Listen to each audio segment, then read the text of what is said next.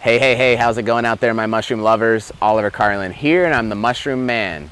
I'm about to jump into a podcast with Clayton Farris, who is an award-winning actor who's been in over 30 movies. And he wants to share his experience with mushrooms and how they've been able to completely change his life and help him to overcome things like OCD permanently, and how he continues to microdose and why he continues to microdose to help him continue to be healthier and happier in his life. So let's jump into the podcast right now and see what Clayton's up to.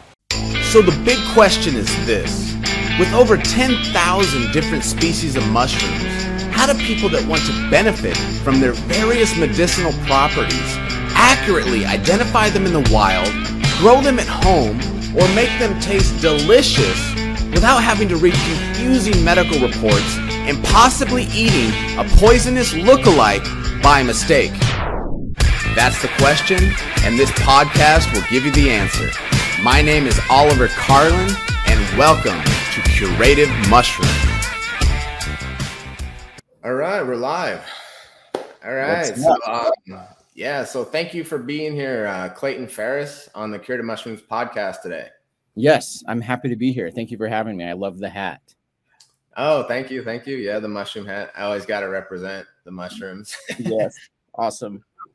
But yeah, so you're out of LA, right? And in California right now? Yeah, I live in LA. I've been out here for about 13 years, but I'm originally from Dallas, Texas. Yep, that's where I'm at. I'm a new Dallas, Texas person. Only been here like a month or two. Oh, nice. Yeah. What neighborhood are you in? We're up in Argyle. Argyle. Okay, cool. Yeah. So it's kind of outside of Dallas, yeah? Yeah, it's outside a little bit. Cool. Toward the Frisco area. Dude, how hot is it there? Oh, geez. It's been like 111 is like the norm out here right now. That's crazy. That's crazy. Yeah, I haven't had heat like this since I was in Bahrain when I was employed in the Navy. Oh my God. Yeah, it's like it's becoming a desert there. So good luck growing mushrooms there. Yeah, they really need our kits here. Yeah. Well, cool. So tell me a little, for people who don't know much about you, you mind just telling us a little bit about yourself and what you're currently up to? Yeah. So I guess I'm a comedian, actor type of person. I do a lot of kind of like I write my own content and make videos online where I kind of mock but just kind of poke fun at like LA culture and just like the wellness culture in general. And I do that because it's kind of like a place that I find myself in, like I host a podcast with my partner called What the Funk, which is all about functional medicine and that world. And I come from it from a place of like being a newbie. Like years ago, I was having some issues with like early arthritis and that sort of thing. And I kind of realized that was partly because of the foods I was eating and how I was treating my body. So I went on a functional medicine diet guided by my girlfriend, who is also a health coach. And that led us to like have this podcast. And I started kind of talking to all these people in the wellness space and realized that I love these people. They're great people. And I agree with them and I like their message, but sometimes they can be pretty intense. So it's fun. I like to poke fun at that world. That's awesome. Yeah. But then I also am a traditional actor, done a lot of TV stuff and movie stuff. And yeah, a writer, that's what I do. Gotcha. And an avid microdoser. Yeah. Give me 1 second. I got it. 1 second.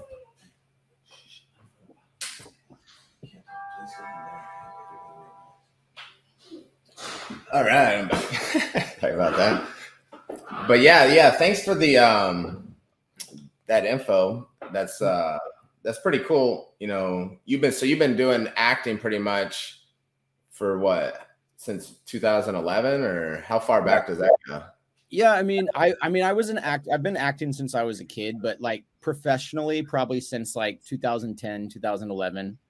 I've done like over like 35 national commercials. So like that was a big thing for me. But yeah, I mean, it's you kind of like when you're an actor, you're a freelancer, like you're always looking for your next job. Even if you're on the biggest job of your life, that job's going to end and you're always on to the next one. So you're perpetually unemployed.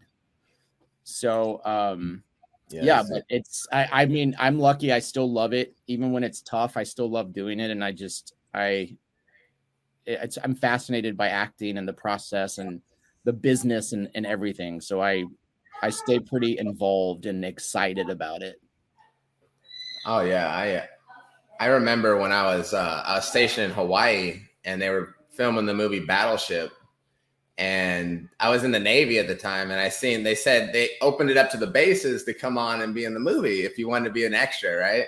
Oh, really? Yeah. So we went on and I got to be in the movie Battleship, and I remember being on set for like 12, 14 hours in one day and then coming back and doing it again. I remember it was just fun though. Like I enjoyed being out there.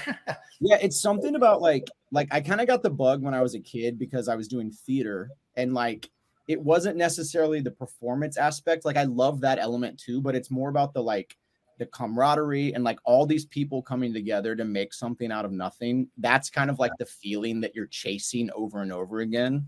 Yeah. I love it. Wait, so were y'all in like weird costumes, or like what was that like? I was actually standing right next to Rihanna and that other guy. I don't remember his name that was in it.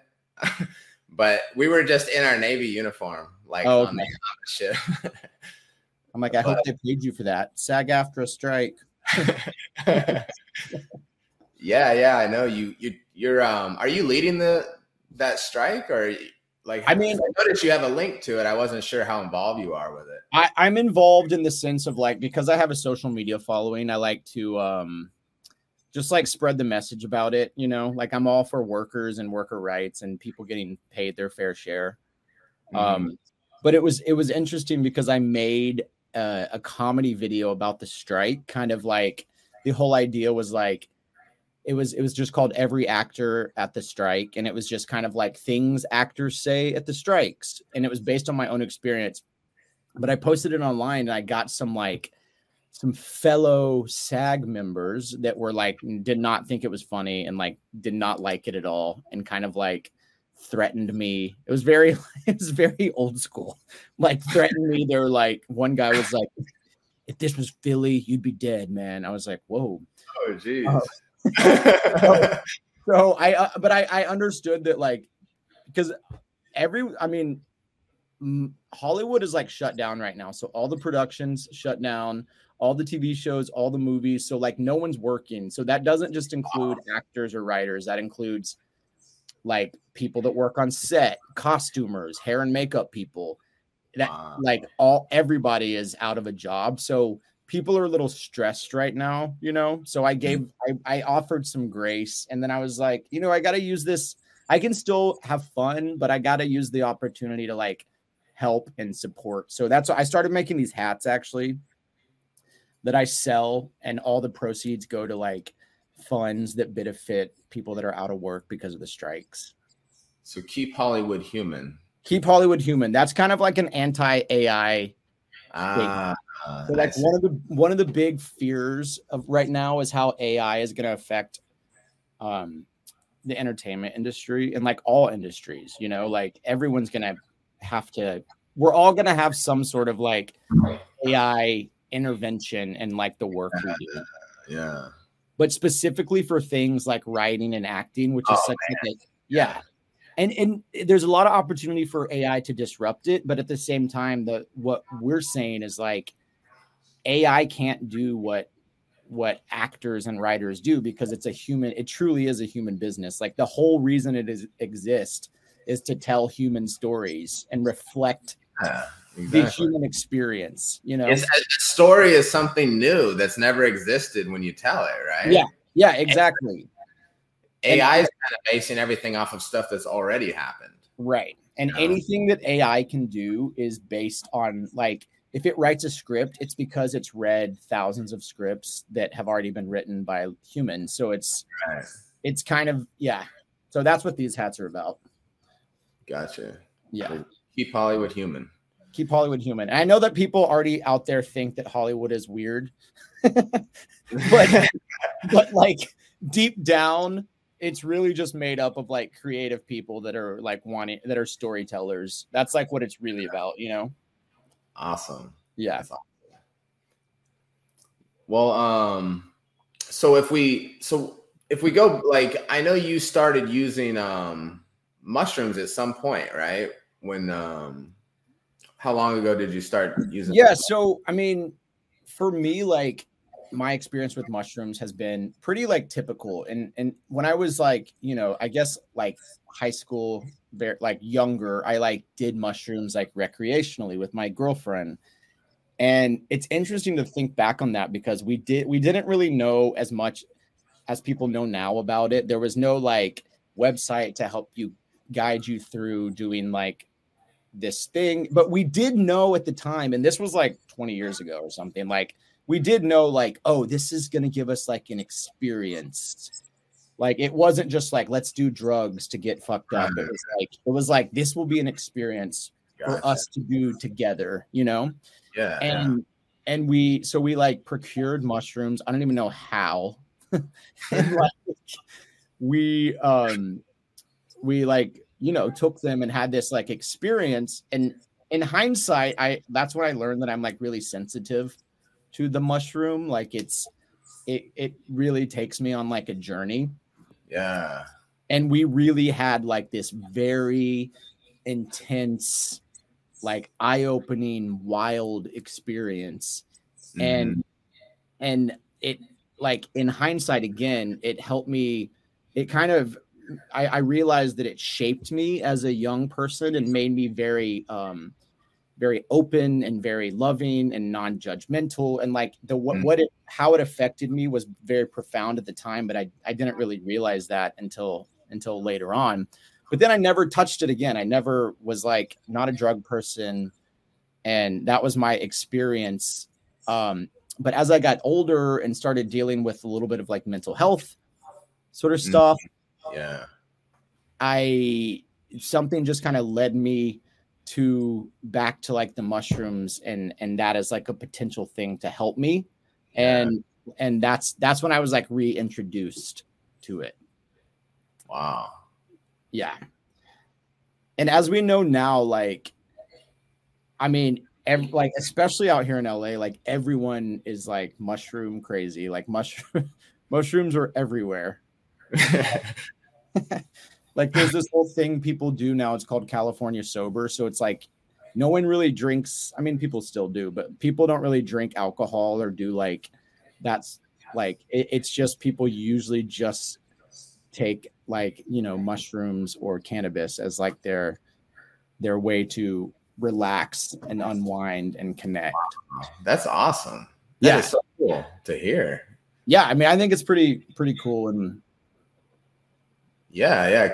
10 years ago, it was probably not that way, I imagine. Alcohol was probably the thing everyone was doing. Yeah, for sure.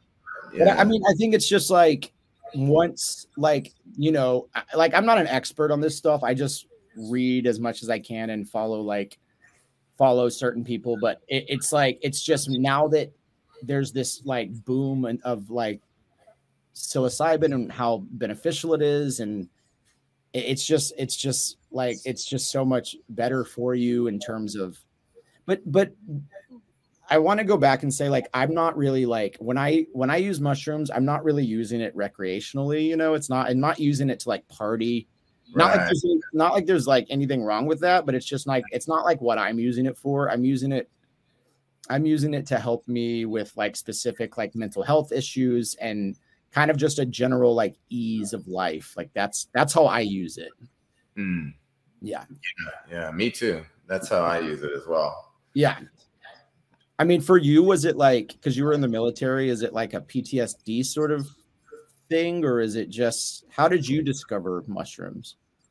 Yeah, it's kind of weird. Like I grew up completely government, right? My dad was in the Navy, you know, it's just like my mindset was all programmed that way.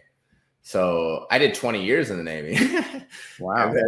Toward the end, it's getting close to retirement. It's getting a little nervous and scary. And somehow I was really into health and fitness. And then somehow one of my people I knew told me about mushrooms, to look into those because they got health benefits. Right. I was like, mushrooms? Like, I knew about button mushrooms. I was like, I didn't know I didn't even know what a magic mushroom was like at the time, because I was like, I just was not in the drug scene at all. I didn't know anything. I was ignorant. Right. And so anyway, long story short, started learning about it. And right after I got out of the Navy, I did a hero's journey for the first time. Like no experience with drugs at all. 38. And then did I hear you did 7 grams? Yeah, 7 grams. Wow. For me, it was like earth shattering, right? Like I've never even done anything before. And then just going into it, and then I was gone. Right. But did you do a guided journey? Yeah, I did. I went out with someone that had experience with it already, and I told him I wanted to do it outside in the middle of the jungle under a waterfall. So I was like, we hiked 30 minutes past like 5 of these massive river creek bed things to get to these 2 huge twin waterfalls that are just like 3 stories high. Yeah. And laid in the mud naked, you know what I mean, toward the end. Yeah. And then that was that was it. I've always loved nature though. I was like, I got to do it outdoors. Like it's got to be outdoors. Yeah.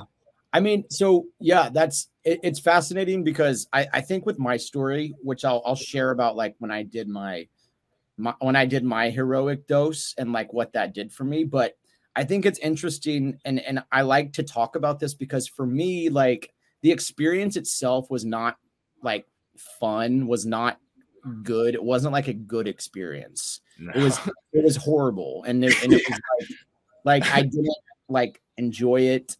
But the way that it like affected me afterwards that's the whole point of it. So like everyone, and it's so worth it to go through that journey because like the benefits are so just profound on the other side.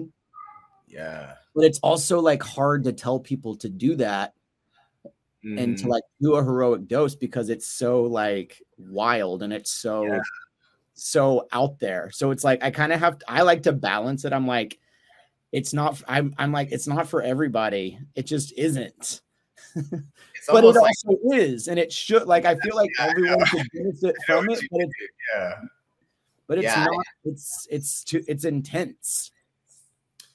Yeah. I run into the same issue when I try to tell people about how helpful it is and how it helped me and all these things. But then I can't really recommend you do it. You know what I mean? Because it's like, it's almost like you got to feel the need for yourself to want to do that. Like there's no other way to do it. It seems. Yeah. Like. And that's how like that was what was interesting for me. I mean, luckily it was in the like ether and people were talking about it. And there was like, the Michael Pollan book that everyone talks about, How to Change Your Mind, and the documentary, like all those things are like now in the zeitgeist and people are learning about it. So it timed out like kind of perfectly for me. But what was going on for me in general was like kind of just realizing from an early age that I basically had OCD. Like I didn't know that when I was younger, but like getting into therapy later in life, I realized like, oh, that's what I like struggle with. And it's not the type of OCD that's like, counting stuff or like needed to lock the door a few times. It's more just like this. It's like obsessive thought. So it's getting stuck on like one thought and kind of obsessing over it over and over again. Yeah. And that's just something I've struggled with my whole life. And it can be, when it gets really bad, it's debilitating because it's just all you can think about and you can't really work or do other things. And it kind of correlates with like depression. Like they go hand in hand. Like depression leads to the anxiety, leads to this like recurring thought. So when that gets kind of out of control for me, it's like, I don't really know there was no way to like, for me to handle it. I didn't know what to do. And it can get pretty dark. And sometimes it can include like thoughts of suicide and like, it can go that route. So it's not a good place to be. Right. Mm-hmm. And I just kind of learned about microdosing. That's what happened first, is like microdosing. I started learning about that and like what it could do. And I just got really curious and I was like, okay, I need to know more about this. But actually it started because I started thinking about like, I mean, it just goes way back. I started really intense. I was like, I should do like Iobogo or whatever it's called. like one of these Ibogaine, right? Ibogaine, yeah. Like I was like, I should like lick the toad and go on this. 36 hours, right? It's a 36-hour trip. Yeah. And I was like, that might be a little intense. And then I was like, maybe I should do ayahuasca. And I was like, that even sounds more intense. And I was like, what's more accessible to me? And I was like, okay, maybe a big mushroom trip. And I was like, even that sounds pretty intense for me right now. And I was like, let me just try microdosing and see what it's about. And I started wanting to do that. And I was like, I want to do it. And I was like, where do I find this stuff? I don't even know. And as soon as I was like, had that mindset, I ended up on this like movie that I was in. And like one of the sound guy was like also into that.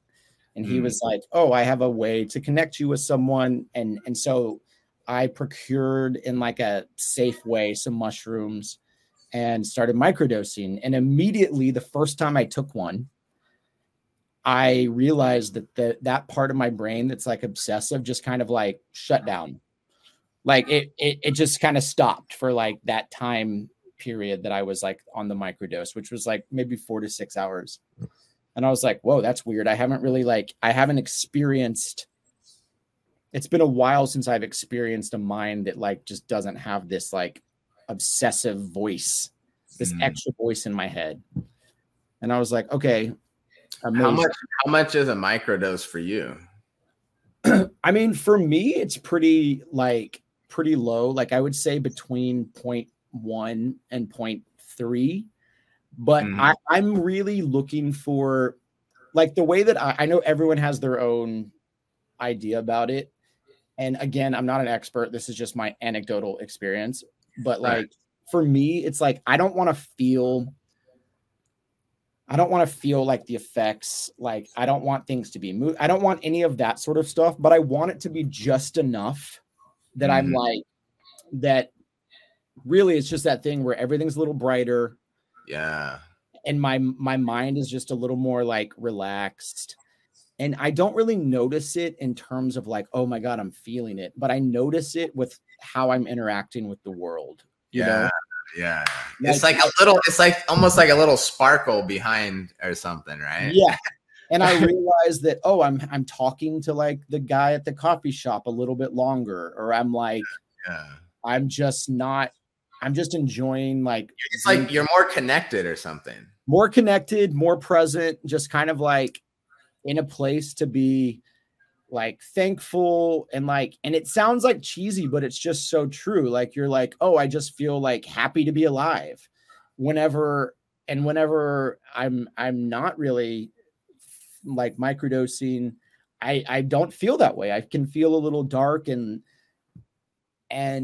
yeah. So like, then I was just like, okay, I'm going to keep this going and learn more about it and realize that, oh, there's different methods of how you should take it. And, you know, like some people do it like every other day. Some people do it like 3 to 4 days. Some people are like 5 days on, 2 days off. There's all these different ways.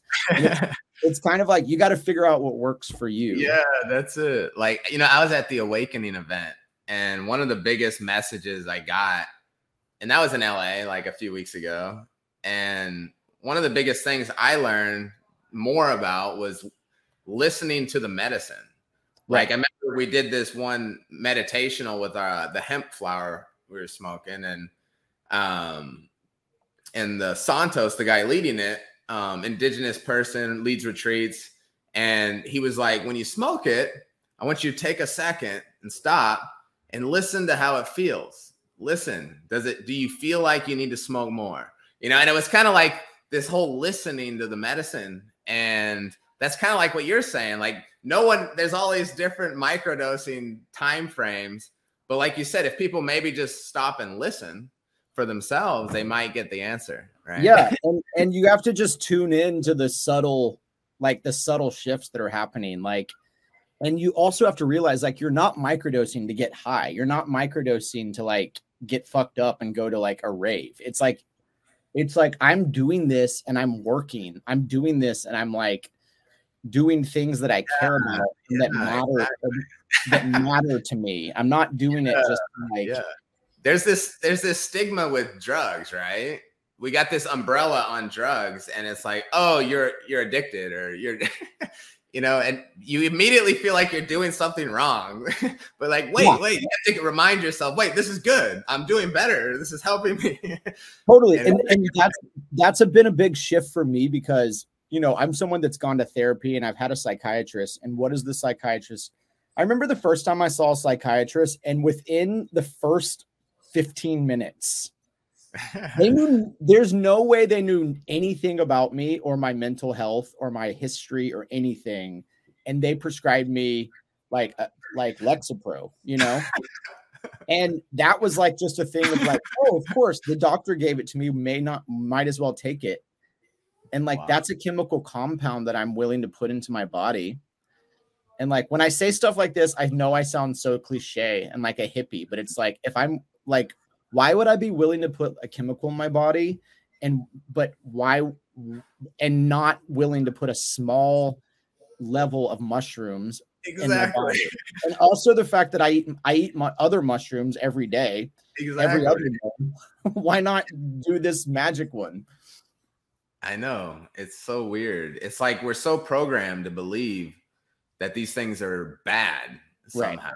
And we even forget it ourselves sometimes. Like I did the same thing, and people, because it's really people that we interact with that think we're addicted or they think we have a problem. Like even my wife sometimes will be like, don't you think you're addicted to that stuff? And I'll say, yes, I am. And aren't you addicted to water and air and food too? Right. Like we're addicted to things that help us, make us better. You know, this is another thing that helps me, makes me better. I perform better. I'm happier. Everything's better. Like, yeah. Why would I want to stop that? And I would kind of argue with like, I mean, I did my trip, like my big trip. I did it over a year ago, and I had no desire to do that again. Like I was not addicted to doing heroic doses of mushrooms. No. Like it's interesting because you don't like, I was like, oh, I don't want to do this again. I will say recently, like after a year, I've been in a place where I'm like, okay, I could see myself doing this again, because like the benefits of it are like wear off in a way. Like it's been interesting to see, because after the year, it's like, I'm not back to who I was before. Like I can handle things so much more. My anxiety has never gone to where it was since I've done the trip. It's never peaked like it has. But I have been at a place where I was like, I could maybe do this again soon. Yeah. But it's like, I have to gear up for it. It's not like I'm just going to go like do it on a, like this weekend. It's like, I have to like prep for it again. Well, like, so what you did how much did you do? I did 5 grams. So you did 5 and you did that how long ago? They say 5 to 7 is a heroic dose. I did that last July. So literally like a year ago. And then like you did it with, you said your girlfriend, right? No, I did it with like a guide. Like I did it with a white lady shaman. in Phoenix. In Phoenix? Yeah. So she's kind of like, and it was also interesting how I like came about it and found the person, you know, like I just made it clear that I was looking for someone to like guide me.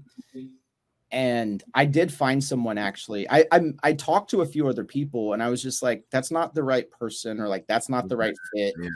And then I met this woman, and I was like, that's who I want to do it with. I just like trust her. It felt right.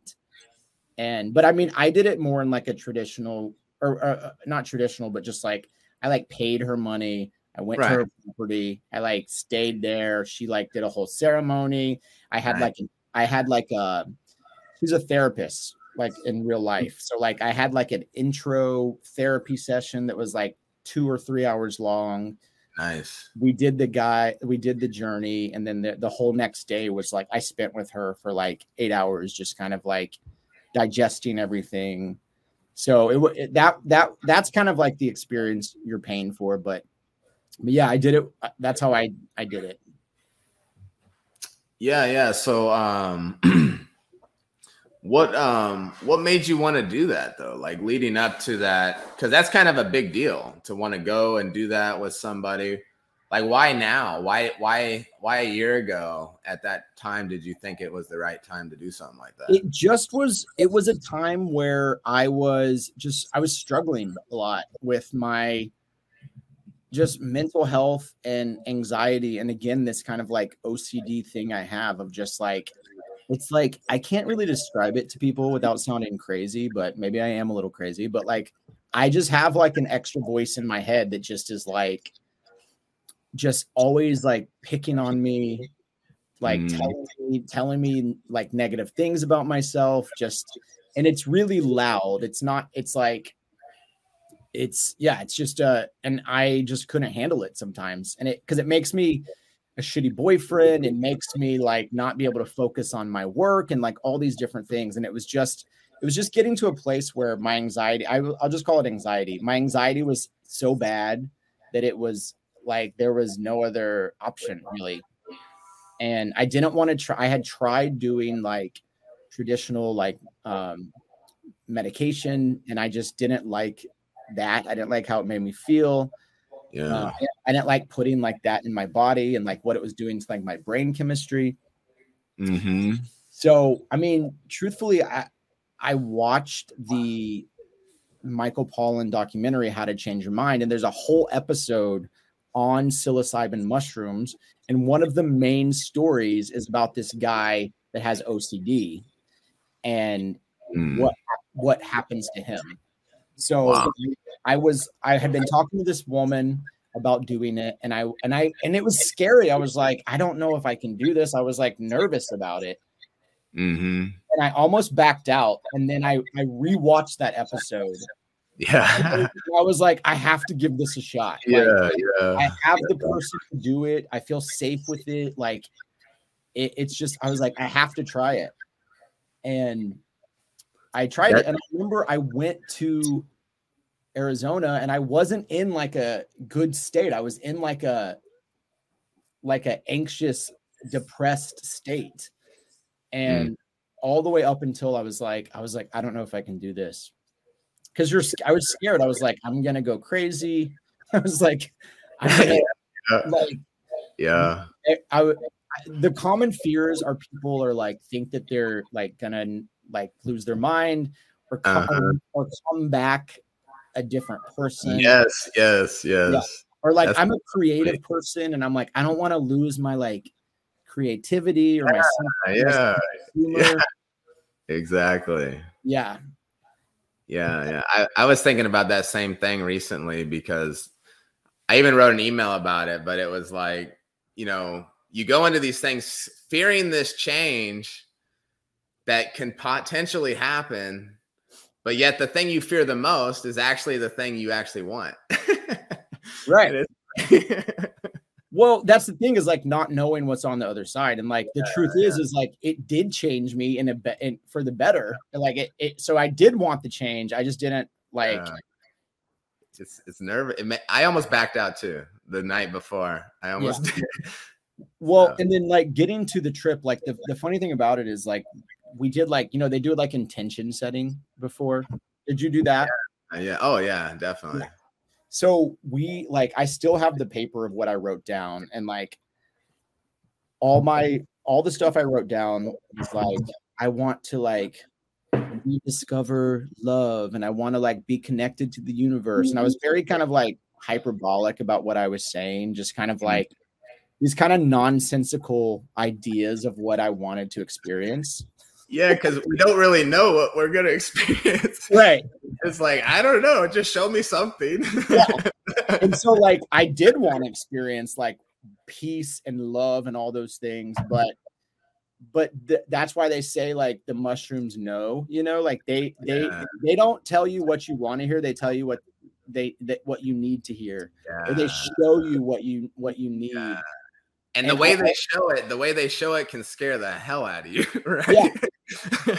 And I always thought that was kind of like, I was like, whatever, that makes no sense. But my experience after the fact, I mean, I literally feel like mushrooms like went into my brain and like did a little bit of like surgery, and then like left and like fixed me for like a time being. Like that's like what it felt like.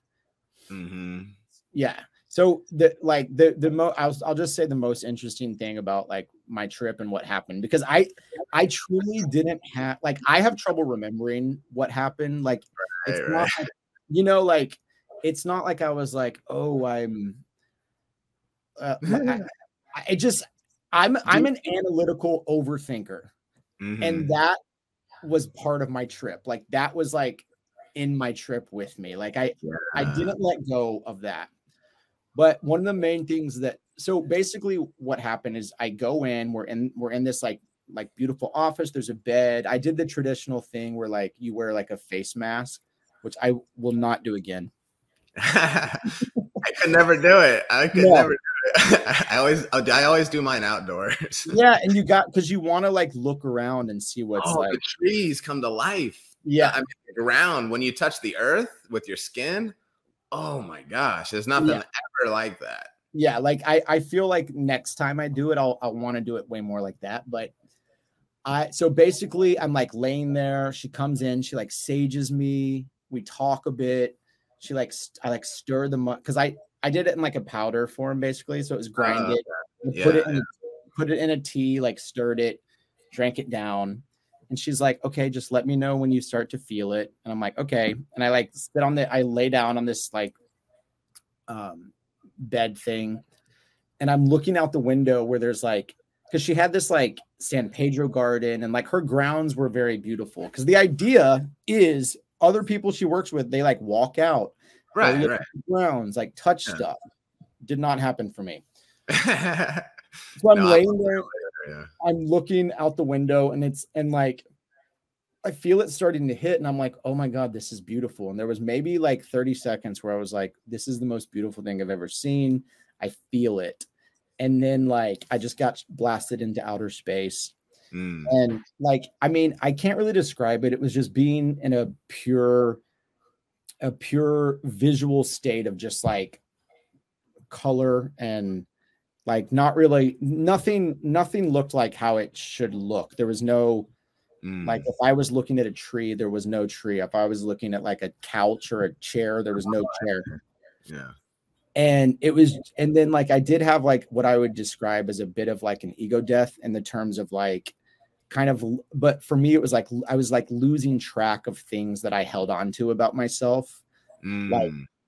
Like who I was, who my parents were, who my girlfriend was, what my job was, like all those things, like I could feel them like disappearing. And I was just like, I'm not those things. I'm just like this being. Right. But my mind is very strong. And I was trying to hang on and trying to make sense of it, which was not wise. Like you can't do that. But the main thing that happened for me in terms of like my OCD was, so I kind of like, once I was like deep in my trip, I kind of started hearing this voice that was speaking, like it was speaking English and it was my voice, but it was speaking gibberish. Like it was just like gibberish words put together. Like it was like peanut butter, telephone, chair, world, bear, just like words strung together. Yeah. And it was strong in my head. And I was like, okay, interesting. And so that's going on while all this visual stuff's going on. I'm like trying to, I think I figured out the universe, whatever, all this crazy shit's happening. So I start to come down And I'm still hearing this voice in my head. And we go outside finally because I'm like present now. Like for like 6 hours of my trip, I wasn't even like like I didn't even need a guide, to be honest, because there was no interaction. Right. On my own, like journey. Exactly. And she was like writing down things I was saying. And like she says that she she meditates and goes inside your trip with you. And I'm like, I believe that, but I'm also like, is that true? Like, who knows? But I'll say one thing about that. I led retreats afterwards with curative mushrooms, and we led one retreat in the middle of the jungle of Costa Rica with 5 people, and some weirdest I didn't take any mushrooms, but I had all of a sudden everyone was doing 7 grams, and the guy I was there with that we were monitoring everybody. Like, I was like, dude, I feel like I'm on a mushroom trip. Like felt like I was part of whatever was going on. And it was the weirdest experience. Yeah. And he felt the same thing. So there could be something to that. Like I've heard of that, like happening. Like, yeah. And I mean, that's what I'm saying is like, I stay pretty neutral on this stuff. Because I'm not an expert. I'm not a shaman. I'm not a guide. I'm open to it, but I'm also can be a little bit skeptical. But I'm not skeptical about what happened to me. So like back to this voice in my head that I was hearing, I came down, I was still hearing the voice. And the next day when I did I went to bed, I slept fine. The next day I woke up and I was still hearing like a tinge of this voice in my head. And I was like, oh shit, I've gone crazy. And I tell the lady, I'm hearing this voice and it's worrying me a bit. Mm-hmm. And she's like, the mushrooms are still working on you. I was like, okay, if you say so. So I stay an extra night at this like hotel in Arizona just to like kind of relax. And slowly the voice is like dissipating, it's going away. And I have this experience where I was like, I'm in this like swimming pool the next day by myself. And I'm just kind of like trying to take in what happened. And I'm like, my mind's trying to be like, what happened? What does it mean? What did I learn? Mm-hmm. And like, I had this like funny thing happen where I'm floating in this pool by myself and I'm like looking around and I'm like, I see like this ant in the pool and I like save the ant. And then I see another ant and I'm like, oh, I got to save that too. Yeah. So I start saving all these ants. Yeah. Yeah. And then I see like this kind of like giant like roach thing that's like drowning. And I'm like, oh, I can't. I was like, I'm not touching that. And then I was like, no, you have to save the roach too. And so I saved the roach. I'm like, oh, okay. It all makes sense. But like, that's kind of just me being stupid. But that also was like, what it did for me is I was like, oh, my mind's working a little different. Like I'm thinking about things poetically, and I'm having this realization of like, oh, I can be a better person if I save the roach too. Like, yeah. And I wasn't thinking like that before. So that was just like one thing, and that kept happening. Like I was just like, my mind was thinking differently, and I was just way more like, I was way more open to like connection, and like maybe like I've been kind of like turned off to the idea of like God or whatever for a while, and like that was like I was all of a sudden like, oh, maybe that is a thing. Like, so thoughts like that started coming back. And I'll say coming back to me. Like I was open to those like things again. Yeah. But then back to this voice in my head, I finally started kind of like, I forget what happened. Like either like my mom called me or something called me that may have been like a little anxiety trigger or sparked my anxiety. And this was the next day. And I realized, so like that happened. And like my pattern had been to go to this voice in my head that like freaks out and cycles and spins and like obsesses. Mm-hmm. And I did that. And I tried to go to that voice just naturally because that was my habit. And I realized like the voice that I was hearing in my trip that was jumbled was actually that voice, that OCD voice that I have. And it had been scrambled completely. So it didn't make any sense. So I couldn't. Wow, that's amazing. I couldn't listen to it anymore because it was not speaking it wasn't speaking English. It wasn't making any sense. So literally for the next like 6 months, I had no anxiety, like besides just normal little things like this kind of like OCD like diagnosis that I have was like gone. Wow. And it happened in such a way that like it like the mushrooms did it on purpose. Like it's so weird to me. It's so bizarre. But it's like they knew what was wrong with me and they tried to fix it. And it's like that's what blows my mind about the whole experience. Wow. And then like 3 days later, do you remember that thing about quiet quitting? Like, do you remember hearing about that?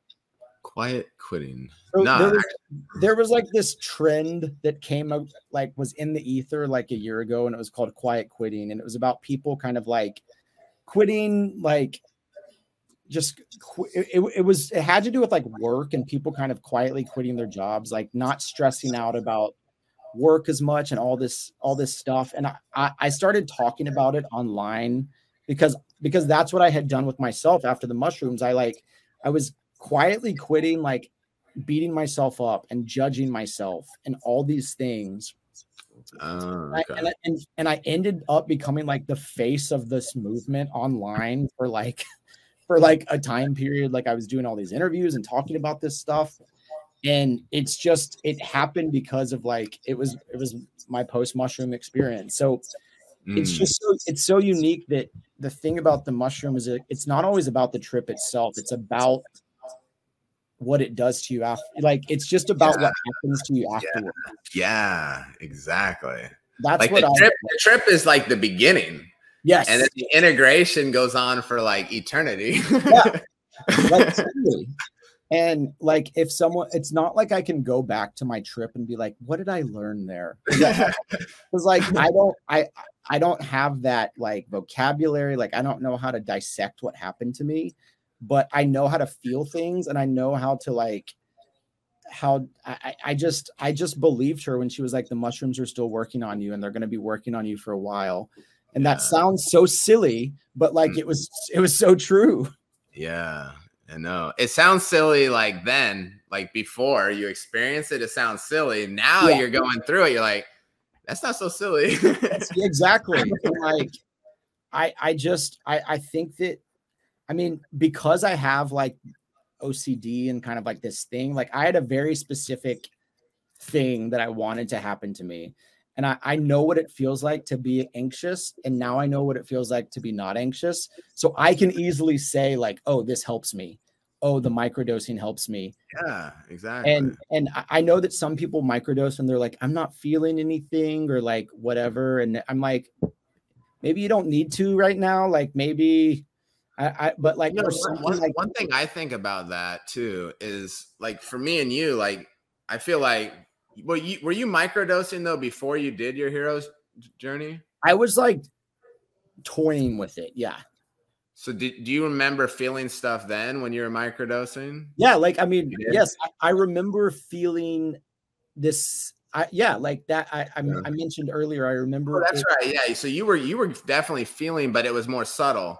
It was more subtle, and it was not like, it was only while I was microdosing. It wasn't, there was no like sustained effect of it.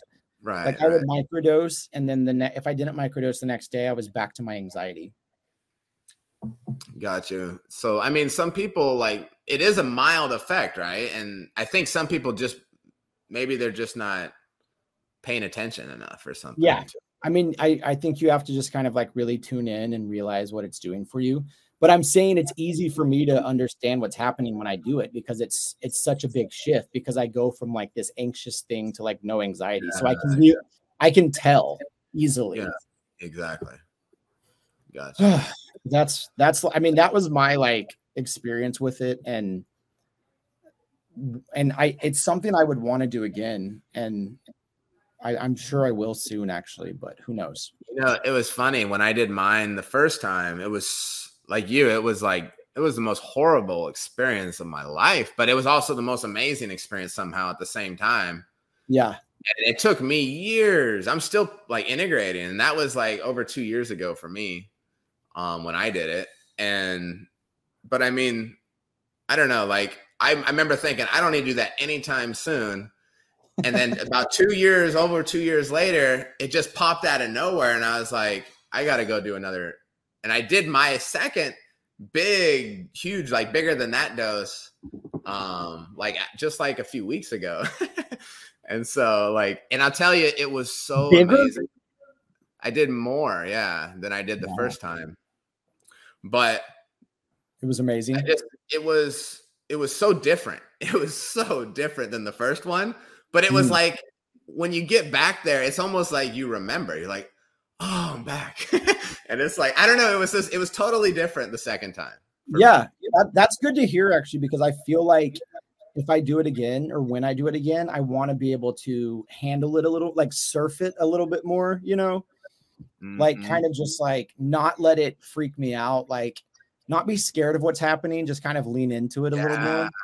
The key is not resisting, because I noticed one thing, like specifically on this last one, which was like, as soon as I started to resist whatever it was, I started spiraling into this other place. Right. And I said, okay, stop. All right, you want me to take off my shirt? I took off my shirt, right? I'm like, okay, good. We're good. Like, it was just like, you need to trust or this ain't going to go well. We're directing you, we're taking you, but trust us. If you don't trust us, you shouldn't be here. What do you actually like listen? Like, because I want to be able to do that. Like, I want to be able to relax. It's hard to trust. Yeah. And I have such a strong mind that's like hanging on to things. So how, like, if you were coaching someone, how would you coach them through that? Is it just like say it out loud? Like, just relax, breathe, you're fine, go with it. Like, how do you have to, I think Bruce Lee said it best. And this has been the way I've used it my whole life. Yeah. Well, ever since I learned it from him. But he said, he's told a story of his life, and he was on a boat by himself. He was really upset, depressed. He lost this martial arts thing. And so he was out there on the water, and he was staring at the water, and he was so angry, and he punched the water, bam, and it just rippled. And then he looked at the water, and he's seen the reflection of the birds passing over the water. And he made this analogy after that. And he said, we need to be more like water. And he said, he explained more in the book, which was these thoughts that are passing through our mind are like the reflection of the bird on the water. The thoughts flowing through, but you don't need to grab onto it. Just observe it going past. Right. And just be like this thing that's just observing. And so, like, the thoughts are going to be there. Like, they're going to happen, but then just let them go. Just let them be what they're doing, and just trust the medicine. I think that's how I would handle it if it was me. Yeah. No, that's good. It's hard. Yeah. No, it's super hard. And that was one of the things I struggled with the most. For me, was, I don't know why, but I felt like I was dying or something. Like, I just felt like I'm dying, and I felt like because I wouldn't trust or something. It was like this thing I had to trust. Was that the first time or the second time? This was another time. Okay.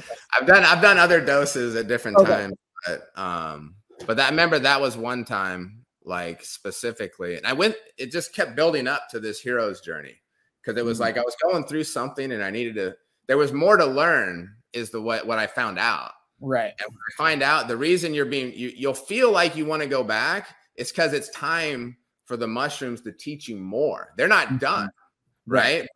They need you to come back now, and it'll happen. You'll see, you'll know when it's time, because you'll just feel it. You're like, oh, I got to go back. And that's what happened to me. But yeah, the trusting piece, like, I still struggle with that. Like, and but No, for sure. And I mean, I'm like, I want to know, like, yeah, I want to go back, but for now, I feel like I don't know. It's what I experienced was profound and helpful. Yeah. Oh yeah. And I like to talk about it because I think other people can, especially if people are like me and have a similar mind that I have. It's like this is therapeutic. It's not just about like it's like a useful therapy, and it shows you what it's like to have a mind that is not anxious all the time, and it makes it possible. So even just knowing that it's a possibility post trip, it keeps me kind of like, it keeps me from spiraling. It keeps me from going full anxiety. And it's like, I really appreciate it. I would be curious to know what it's like to do, like, you know, like at John Hopkins, how they do these journeys, or like they're doing, I don't know how they're like procuring their psilocybin, but it seems it would be interesting to do like the pill versus like eating mushrooms. Oh, you know how I did it the last time was amazing. This way I did it the last time. What I did was I grabbed my mushrooms, right? And I had this big thing of mushroom, and that would be horrible to eat it. Oh my gosh. So I had a little one of those little bullet blender things, and I just hit it a couple times, and it blended it up into really tiny pieces. Then I just had a glass like this. I filled it like half, like 3/4. Yeah. And it was just water and lemon juice and honey. And so it tasted good. It was like, it tastes like lemon juice. Yeah. And lemonade. It tastes like lemonade. And I dumped the mushrooms and stirred it. And then when it came time, I did a ceremony, but when it came time, I just downed it like kind of like a shot, and then mixed some water to get the excess and did the rest. Yeah. And it went right down the pipe, and it tasted great. That was the best way I ever did it. Did you have like any stomach stuff, or like any, like, you know how people can get sick? I did. Yeah. The first time I did mushrooms, I didn't. And that was, I just ate the mushrooms with some chocolate. Yeah. But this time I did. I was actually, but I don't know if that was part of the trip or what, but yeah, I was dry heaving. I didn't actually puke up, but I was like dry heaving for a while. I don't know how long. Yeah. I mean, it felt like I was expelling like evil energy or something, but good. Yeah. Like I had no body stuff. Like I took them very, very easily, which was good. Yeah, that's good. Yeah, that was enjoyable. On the last one. No, but that sounds kind of like ayahuasca in a way. You know, exactly. It's purging. What the shamans talk about it a lot, especially with ayahuasca, and it's a requirement. Like you have to purge at the end. Like if you'll be there until you purge. Like that's part of it, because they believe like what exits your body needs to go back into the earth. Right. So it's like it's part of it. So, but it's fascinating. Yeah. So yeah, great story. Thanks for sharing. I mean, that's incredible that it could help with OCD like that, because, you know, I remember hearing about Paul Stamets. And did you hear the story about Paul Stamets? Maybe, but which one? About his stuttering? Yeah. Totally. Yeah, I mean, similar situation. Like he took the medicine, right? And after he finished his hero's journey, he no longer stuttered. It was completely fixed, whatever it was. It's almost like you said, they went in there and reprogrammed some things and left, and then you were good. So yeah. I mean, it's just like, it's weird. It's just, I don't know how to describe it. It's odd. It's bizarre. It's awesome. But it's just like, that's what I always do when I'm like, I always do the hand movement of like someone performing surgery. Like, it's like they go in and they're like, tink, tink, tink, tink, tink, tink, tink, tink, tink. And they're like, okay, you're good. But I also wonder about the effects of like, if you do it multiple times, if it kind of like builds up, because my hunch is that it will build up this like, the positive effects kind of like will build up if you do it like every so often. Yeah. You mean like a big dose? Yeah. If you did a big dose, like once a year or once every 2 years, like it seems like the benefits will kind of like stack on top of each other. Yeah, exactly. That's what I'm feeling. Yeah. Like, yeah, because like, you know, the first time, like when, like we said, like it was amazing. You came out of this thing and it's almost like you had to refigure out the whole world. Like everything was new now. And you have this integration period. It's almost like you said, the mushrooms teach you. They teach you over this long period of time. Like the beginning is just the journey. And then after that, they keep teaching you and teaching you and teaching you for so long. And then it's almost like it wears out. And it's like, you got to go do a re-up, like in Mario Brothers, right? Boop, boop, yeah. boop. I mean, to me, it's kind of like I think it's just like you get kind of like like the world we live in and like the way the things were like inundated, you just get pushed back into like that stuff. Mm-hmm. Like for me, it's like I'm getting pushed back into like the mental state of the things that don't really matter and like the anxiety.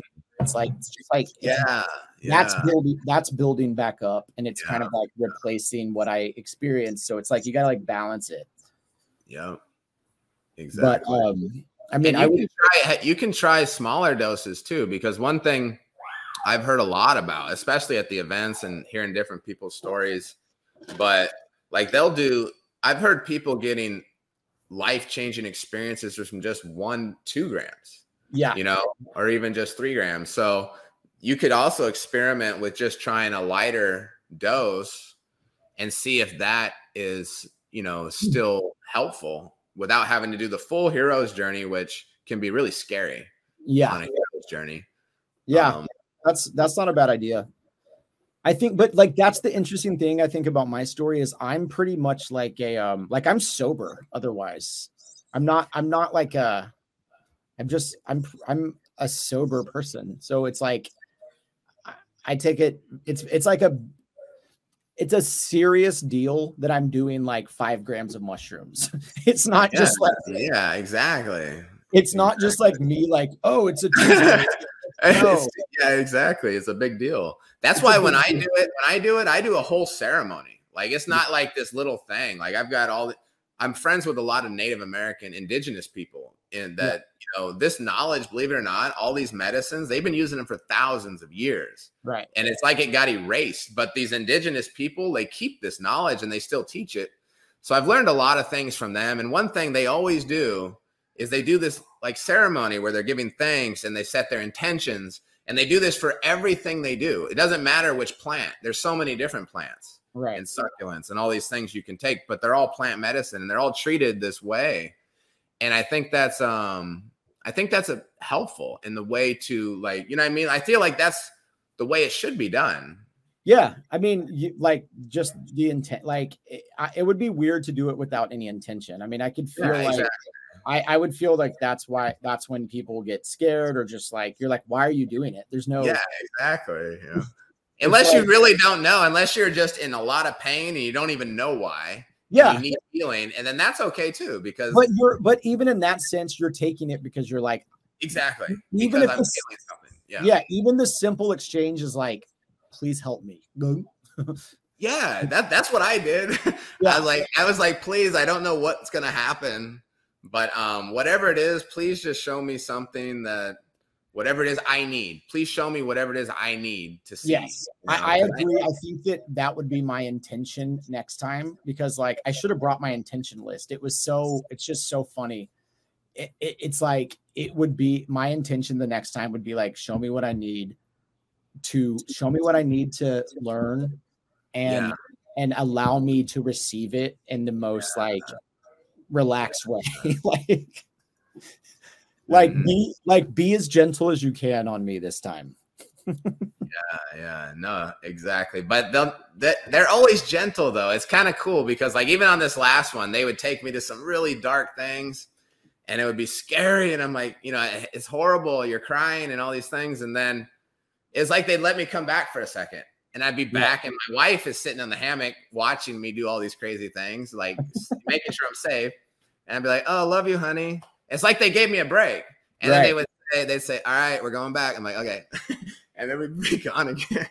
Yeah, like but it's like they know they're being gentle, even though we think it's hard. It's like that hard teacher, you know.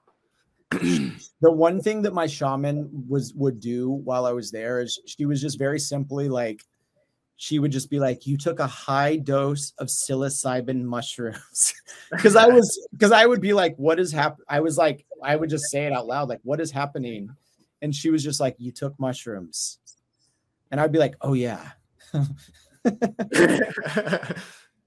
Oh yeah, you're right. Okay. Let's continue. It's funny how that happens, right? You're like, oh, why did I do this?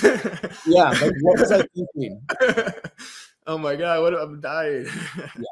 That's like, oh man. Well, cool. Yeah, this has been a great talk. I really appreciate you being here, Clayton.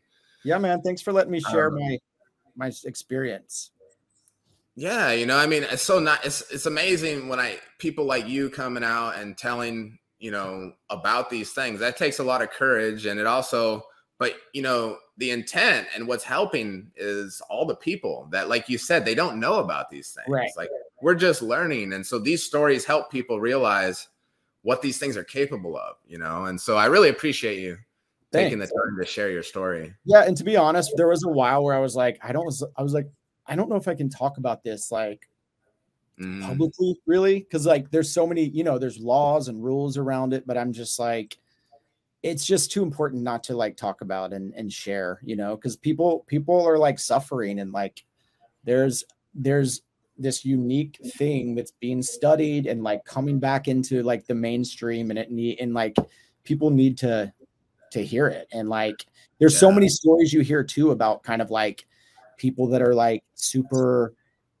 racist or just like that end up doing things like this and kind of come back to a place of like peace and like not really choosing to be like a combative person. Like it keeps you a little more neutral and a little more just like loving to all different types of people. And I think that like that's beneficial to everybody. Yeah, it totally is. You know, it's almost like at some point people need to find these things. It's almost like I hope you find a reason then someday to actually, because, you know, even for you, it took something pretty significant for you to have the courage to do something like this, right? And I think that's where a lot of people are at. Like everyone, it's almost, even me, I needed that push. You had a push, but like some people may never have that push, you know? Right. Kind of sad. Well, I mean, but that's true. And it's like, I'm lucky because I live in LA and I'm surrounded by a lot of people who are open to this stuff and into it. And I know a lot of people, I'm very social, but even for me, it was hard to find this, like, this path. Yeah. And so I can only imagine for people who aren't as connected, how like difficult it could be to get into this world, you know? So that's why like it's great for people like you and making it a little more accessible, just like for people. And then like as it's being decriminalized and being seen as like something that really helps people. That, I mean, that's where it's headed. I don't see it going backwards again anytime soon. Yeah, I don't see how it could. Like we got John Hopkins, you got you can't even count how many influencers coming forward right now talking about how they've helped them. Yeah. And for something to be Schedule I substance means that it has no proof of anything that'll help you, right? Medically. Right. And that's clearly like, how could you go back to that? Like it's got to go away at some point. It doesn't make any sense. Yeah. And like, you know, like I've obviously like smoked weed and tried cannabis and it doesn't work. It's like, doesn't work for me. It like exacerbates my anxiety. Oh yeah. Yeah. So I know what you mean. Yeah. I know what you mean. Yeah. But yeah, I gotta learn how to grow mushrooms. Oh, this was cool. I was in Nashville recently in a town outside of Nashville. And I was working there, but I was at a friend's house. She has this like nice house with like a lot of land. Mm-hmm. And I just like wandered away from the house for a second, and it had been like raining the day before. Mm-hmm. And I posted this video on my Instagram. I looked down and there's like this gorgeous mushroom, and it was like a chanterelle mushroom. And I was like, oh, cool. And then I look over here and there's like more mushrooms. And I realized her whole property was just mushrooms. Wow. Thousands of mushrooms everywhere. That's rare. That doesn't happen. It was like I had always wanted to go foraging, you know, just not even for like magic mushrooms, just for any, like, just to kind of be out there. And like, it was so cool and so fun. And just like, I felt special and part of nature, just seeing all these mushrooms and how they were connected, and knowing that like underneath the ground, there's like this system that's like, just knowing all that is like, it's so cool. And like, yeah.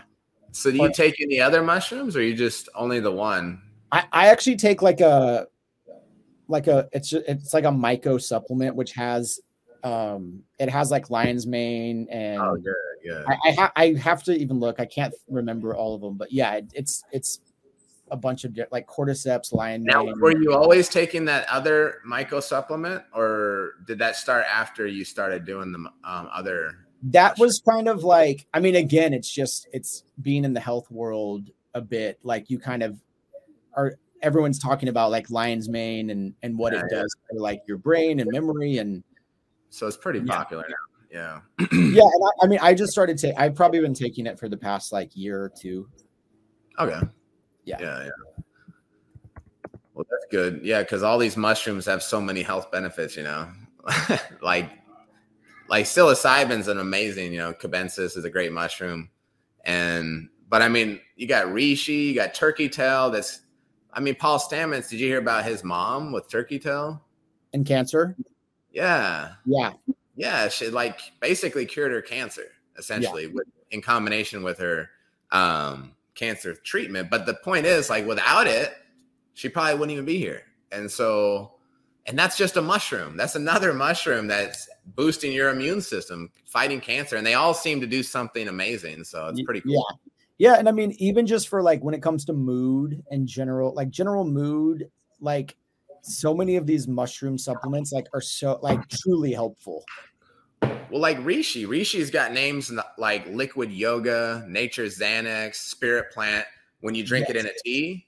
And, but I mean, it's a mood enhancing mushroom too, but it's got so many other benefits that they found out about. And sometimes I start reading these lists of benefits and I'm like, is there anything they don't do? Like, it's just, the list just goes on. It's like, it's insane. Yeah. Oh man. But you got to share. I gotta figure out how to grow them. Well, I can send you some. I can show you how to inject it right now if you want. Sure. Because that's the only thing you got to do. Like, I'll ship you one of these in a syringe. Just remember, the syringe will come separately from a spore company, our top vendor, but they're like the best. But they're gonna send it to you. They're gonna send you some syringes for microscopic use only. So it's all legal to get you that stuff. You know, you can study spores under a microscope. So if anyone ever asks, you know, hey, I study spores under a microscope, not that they would in California, but you never know, right? Yeah, but that's what I do. I study spores under microscopes. There you go. But actually, you know what? California is a little different though, because they got some different types of statutes and stuff like that. But I don't want to get into too much. But what I can do is I'll ship you a couple of these, and then we can do it now, or I can just show you on FaceTime or something later once you get them. Show me later. Because you might forget, right? And then yes. But yeah, I just need your address. I'll get it from you later after this. Cool, man. Well, cool. Yeah. Again, thanks so much for coming on. It's been a great time. I love talking about this. That's my favorite topic. And I love hearing these stories. It's awesome to hear OCD straight from somebody that's experienced it. So I love to hear that stuff. And now if anyone listening wants to follow you, you know, how can they learn more about you, or I know you're involved with the strike going on in Hollywood, and like, what's the best way for people to follow you? And I mean, honestly, like my biggest following and where I'm most active is on Instagram. So if you just follow me, it's at Clayton Farris on Instagram. I post a bunch of comedy videos and provide just like funny content, you know, for people for free. And yeah, just there. And then like I have information about the strike in my bio. I'm actually going to do there's a microdosing company out here in LA that's kind of doing their thing. And we're going to do a little event out here, like a super small event, but something that I'm putting together just to offer people, fellow actors and writers that are kind of like struggling right now, chance to experience microdosing and see how it might help with their, what they're struggling with, you know? Oh, wow. Awesome. Help them through this like difficult time. Oh, wow. That's so cool. Yeah. You'll be able to help other actors and stuff. Yes. So cool. And it's funny because I've kind of become like a lot of people reach out to me for resources and kind of like with questions about microdosing and just questions about mushrooms in general and like how they help you. And again, like it's all anecdotal from me, and I'm figuring this out myself and it's my own experience, but I'm like sharing that information with people that are interested. Yeah. Yeah. But I'm not a supplier. I just like will help people. Information only, right? Yeah. Just information and like, yeah.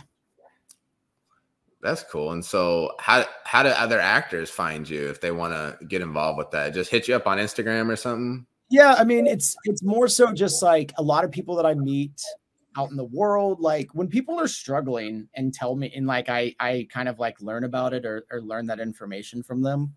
I just am like, have you ever thought about microdosing? Like, have you ever thought about other alternatives that might help you if like certain things aren't happening or aren't helping?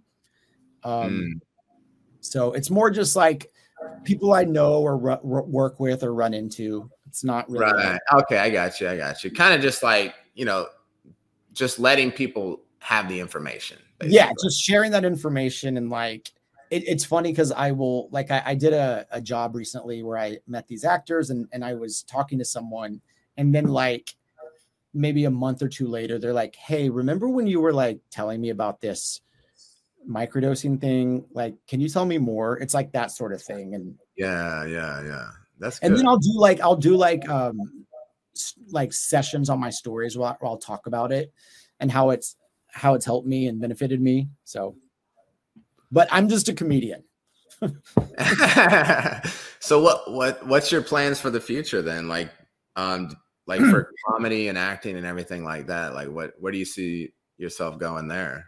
I mean, for now, I'm keeping it. I mean, you know, like I'm having fun making content for myself and for brands. That's like a big thing I'm doing. And just, I mean, before the pandemic, I was just auditioning and, you know, working on some cool projects. I'm in this movie called Maxine that's coming out. That's a very cool, like horror feature that A24 did. That was the last project I did before the strike. So it's just kind of focusing on getting like the fair pay that actors are asking for, and then getting back in there and auditioning. And when do you think that'll happen? When do you think the strike will be over anyway? I mean, I only hear like anecdotal thoughts, but the AMPTP, which is like the producers that we're striking against, have started meeting, like they've restarted their negotiations with the writers. So that's happening right now. So if that goes well, once that's kind of done, then they'll move on to the actors. So okay. My hope, what month is it? It's August, is it'll be done by October. Okay, so you got a few months. Yes. That'll feel like an eternity, right? I know. I mean, I feel lucky because I have other stuff going on. Like I do other stuff and make money other ways besides just acting. But I feel bad for people that just make their living that way. Oh man, that's gotta be challenging. There's probably a lot of people. Especially for like the Teamsters and like the people that work on the productions, like the crew, like the truth is I mean, they're supportive, but they're kind of what do you call it? Innocent bystanders in this, because everyone's affected by the right. I mean, when the writers went on strike, that kind of like, it didn't matter. Like no one could work anyways, but then the actors added to that. So right. It's challenging, but it's worth it. And I truly believe it's the right thing. It's the right thing. Because billionaires. Is there any way someone can support the strike if they want to? Yeah, I mean, so it's called so I'm not wrong. It used to be called the Actors Fund, but now it's called the Entertainment Community Fund. And it's a fund that supports everyone that works in entertainment and can help people keep their health insurance, and can help people that are really struggling that might not have food or any of those sort of things. Because again, like this, everyone thinks of like the actors as just like the rich, big like movie stars. Right. And the truth is like the people that make up SAG-AFTRA, which is the union, it's not that. Majority of actors make less than $26,000 a year. And it's like, that's who's being really affected. Yeah. That's who the strike is for. It's not for like Tom Cruise to make more money. It's for like, it's for the working class actor. Right. Like, truly. And I feel like, I hope that it kind of leads a movement across like the country for people to realize like their worth. And it's like time for, it's like it again, I sound like a cliche hippie, but it's like corporations are destroying us and people need to be paid. They're making so much money and the workers are just not benefiting from it. I think it seems like the future is moving more towards entrepreneurship, at least because these big companies, that whole idea is not working anymore because everyone's popping up with their own. All they need is a camera and a computer, and they can pretty much do everything they need. Totally. I agree. I think that's what I teach a class about making your own content, because like that's become my job, and it's just me. Wow. Like, I make my own stuff. I work with brands directly. I don't have to have middlemen. There's no one. I'm not paying an agent or anything for that stuff. It's like my own thing. And I did that the same way like you're doing your business. I just started doing it, started making stuff. Yeah. And content, like they say, like content is the thing now. And it truly is. It's like content is one of the most valuable things people have. So even things like this are just making your own stuff. It's so beneficial and so helpful to people. What are your thoughts on the YouTube? Like, because like if someone builds up a YouTube channel, and you see it all the time, I think like Mr. Beast is a good example, right? You can build up your own channel and almost be like your own Hollywood star in a way, right? What are your thoughts on that type of stuff? Well, I think that's one of the issues with this moment we're in is like, I truly support the unions, and I think that they're like very much needed in Hollywood, because they came from a place. The reason we have unions in any field is because people were being taken advantage of, and it became like necessary. And we only think about unions back in the day when literally like children were dying on like a work line or whatever. But like there's a reason why we have unions. And if we didn't have them, we would go back to a place where we need them again, because there would be no protections. But I support that. I support people being on. I love this entrepreneurship idea. It's like Mr. Beast did his whole thing outside the system, like he did it his own way. It's pretty inspiring, right? Yeah, it's awesome. We don't need the system. Yeah. Like I've had people kind of get mad at me because I posted like a video about the strike, and some of the I mentioned that earlier. Like some of the people got upset with me, and they're like, "You're like acting when you're not supposed to," and I'm like, "I'm just doing this." Like me posting a video online is comes from like my love of being a comedian and making people laugh. So they control you like that? Like you can't even post a video? No, they don't. But that's what people's mindset is. Okay. And I'm like, dude, you can make your own stuff. Like you, I see. like the world's changed. Like I'm posting stuff online because I want to, and it's fun. And like that, I'm not sitting around waiting for someone to give me an acting job. I'm making my own. I'm making my own. And your channel's doing amazing on Instagram. Yeah, it's like blowing up and people respond. And then there you go. So you're doing it right now. and I do that stuff for fun because I love it. And then say I go into an audition, then the person, the director or the producer is like, oh, I've seen your like, I've seen your Instagram videos. You're funny. Like maybe we'll hire you for this job. It affects my work. Wow, that's cool. So it even helps you get jobs. Yeah, it helps me get jobs. But it's also just fun, and it's like I love. Yeah. You focus on mostly short content. Yeah, I do like short stuff, like a minute. I mean, the longest you can post a reel is 1 minute and 30 seconds. So most of my stuff is short. Yeah. But it's funny and it's entertaining. It's stupid, but. Well, yeah. Thanks. This has been great. This has been great, dude. Are you posting stuff online? What's that? You post stuff online? Yeah, but my niche is so like, I don't know, like in the gray area, if you call it. And so like my Instagram just got shut down. My TikTok shut down. So right now I'm just on Facebook and YouTube, but we do YouTube shorts. So you'll see, my editors will actually cut this up into little short clips too. Nice. As well as the full podcast that'll get uploaded. Yeah, I was listening to the podcast yesterday. It's great. Awesome. Yeah, I'm glad you like it. But yeah, so that's pretty much all we had. So it's been a great time. And then did you want to close out with any closing words before we end it up? Make stupid stuff with your friends. Make stupid stuff with your friends. That's my word of advice. All right. Make stupid stuff. That's for video content? Yeah, that's just like make stuff. That's like my advice to people. Just make stuff. Make something. Make something. Make anything. Doesn't make anything. Spend your energy making stuff.